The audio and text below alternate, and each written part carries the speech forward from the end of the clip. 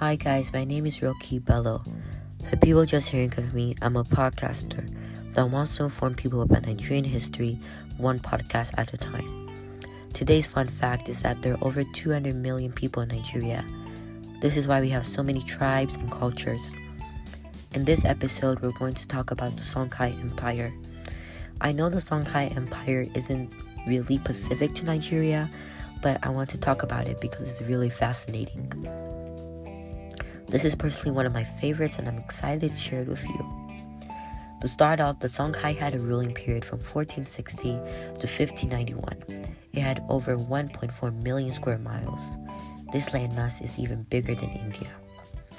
It covered Niger, Mali, Mauritania, Senegal, Nigeria, Guinea, Gambia, Algeria, Burkina Faso, and the Ivory Coast. You can assume that with that much landmass, the Songhai was pretty powerful, and you would be right. The Songhai Empire replaced the Mali Empire. At first, the Songhai was a small kingdom along the eastern bend of the Niger River, but in the hands of their leader Sunni Ali, they expanded more than before.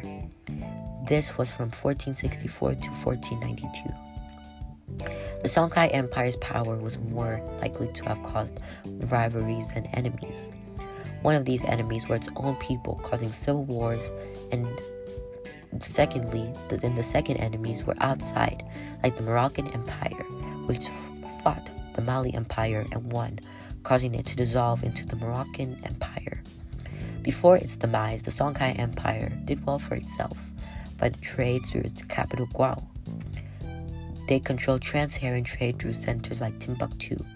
The territories on their south and of the Niger River were attacked, and soon major trading ports like Dijen were taken over. Unfortunately for Sunni Ali though, all this new territory did not give him access to the gold fields of the southern coast of West Africa that both the Ghana and Mali rulers had grown rich on. This was because of a Portuguese fleet sponsored by the Libyan merchant Finau Gomes. He had in 1471 sailed around the Atlantic coast of Africa and established a trading presence near the gold fields in modern Ghana. These sea routes in the Mediterranean were opening up and leading to a lot of competition to get the trade goods to North Africa and Europe. The Portuguese did not succeed as they hoped in exploiting Africa's resources.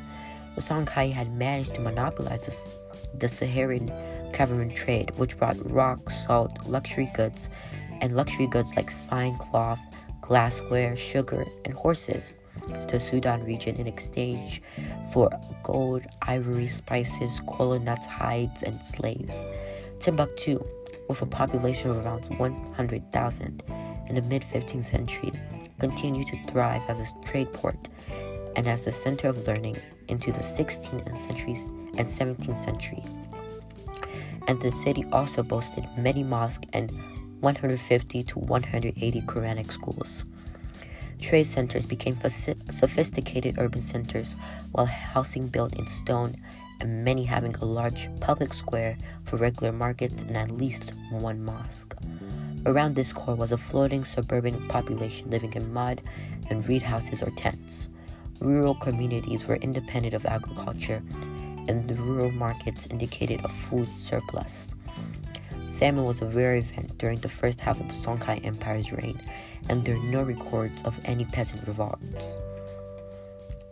The Songhai government was much more centralized in the respect of more federal arrangements of the earlier Ghana and Mali empires. The ruler was an absolute monarch, but despite that, he had over 700 eunuchs at his court in Gao. Songhai kings were never quite secure on their thrones. Of the 9 rulers in Songhai Empire's history, 6 of them were either disposed in rebellions or died in violent deaths, usually at the hands of their brothers or uncles. A king that reigned long enough benefited from it, and there were an imperial council of the most senior officials, which included the finance minister, the admiral, and of the Songhai fleet, who also supervised the regional governors, the head of the army, and the minister of agriculture.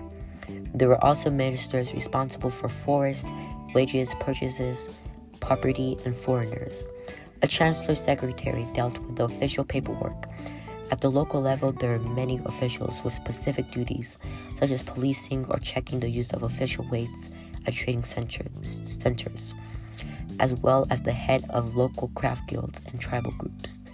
One official who nobody could escape from, although the rich had to pay him more than the less well-off, was the local tax collector, who gathered in goods for the crown to pay for the army, court, and provide some provision for the poor.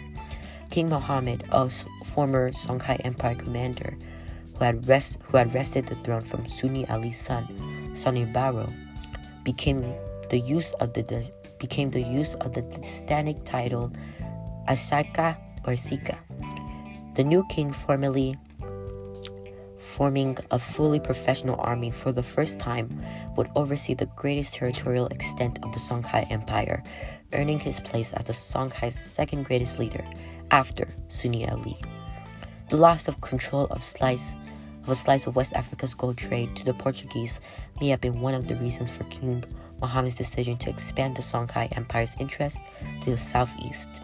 3 major cities of Hausa land located between the Niger River and Lake Chad were recorded, according to historian Leo Africanus, attacked. Gobir, Castina, and Zaria, the 4th major city in the region, Kano, were obliged to pay a hefty tribute to the Songhai king.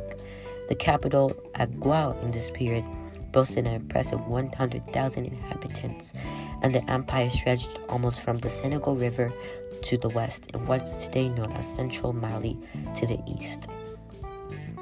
In addition, the territory included a lucrative salt mines at Tagahaza in the south.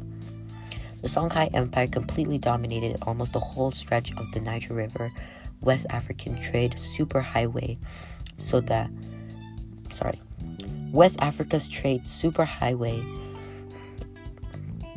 So the Songhai people were now a small minority group in a state that encompassed such a diverse group as the Mandi, Phobi, Monsi, and Tourag.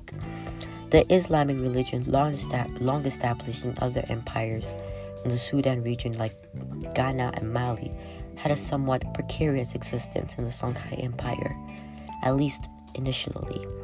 King Sunni Ali observed certain Islamic practices like the Ramadan fast for political expediency. Only he sacrificed animals to trees and supported pagan sorcerers. And he ultimately was anti-Muslim in that he persecuted without mercy Muslims who were a political threat. In contrast, his name was King Muhammad, who, as his name would suggest, he was a convert, and he even made the pilgrimage to Hajj or Mecca, which is the highest standard a Muslim can do. He also received the honorary title of the Caliph of the Sudan. Muhammad imposed Islamic laws on his people, appointed qadis, which meant Islamic magistrates or judges, as heads of the justice of Timbuktu, Dijen, and other towns. And he also engaged the services of North African Muhammad al-Mahili as his government advisor. The works of the latter would become an important part of the Islamic reform movement that swept the region from the 18th century. Certainly, an urban elite developed which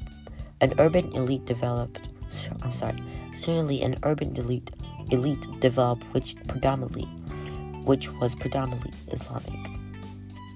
Not just made up of wealthy merchants, but they also sprang up a class of religious scholars whose texts may not be examined, whose texts examine the ins and outs of the religion, and also produce works of many other subjects, from science to history. King Muhammad may have even tried to impose Islam as a state religion, but as the Songhai's predecessor state in the Sudan region, Islam was largely limited to the elite and urban populations, while rural communities and the greater part of the population remained loyal to their traditional animist beliefs. In the latter religion, it was thought that spirits possessed certain objects, especially impressive natural phenomena like trees, caves, and predominant natural features. The two most important spirits were Hariki Diko and Dongo, which linked the Niger River and thunderstorms respectively, which is hardly surprising given its importance to the river and trade, and rain to the dry savanna of West Africa. These spirits and others had to be constantly kept in a good mood, hence why they're made offerings of food and drinks and honored with masks, dances, and ceremonies. More of a belief system that was a form of religion. There were nevertheless practicing priests, the turkey, or sorcerers who made it in their business to minimize the influence of evil spirits in their village affairs. The Songhai Empire began to shrink around the edges, especially in the west, from the last quarter of the 16th century. This is largely due to the string of ineffectual leaders and civil wars of the right of succession, which blighted the empire ever since the death of King Muhammad in 1528. One particular rivalry between Muhammad V Bano and his brothers effectively divided the empire in half. Then the final death blow was swift. The Moroccan leader Ahmed al-Mansur al-Dahabi, known rather grandly as Golden Conqueror, sent a small force of perhaps 400,000 men armed with muskets to attack the empire in 1590, and the Songhai army numbered some 30,000 infantry and 10,000 cavalry, but their weapons were mere spears and arrows. As a result of this technological mismatches, and the Moroccan won the war. Even if there are few influential Songhai fightbacks over the next few years, the Songhai treasury was seized and the empire, including Timbuktu, was absorbed into that of the Moroccans, becoming a province in Songhai. West Africa's largest ever empire has simply crumbled from within and evaporated, which would be the last great empires that had dominated West Africa since the 6th century. Thank you guys for tuning in to this episode. This is all for today. If you guys want to know my sources, email me at rakib@gmail.com, RAQIBADIO@gmail.com. Thank you guys for tuning in to this episode, and it was nice talking to you guys. Bye. Peace.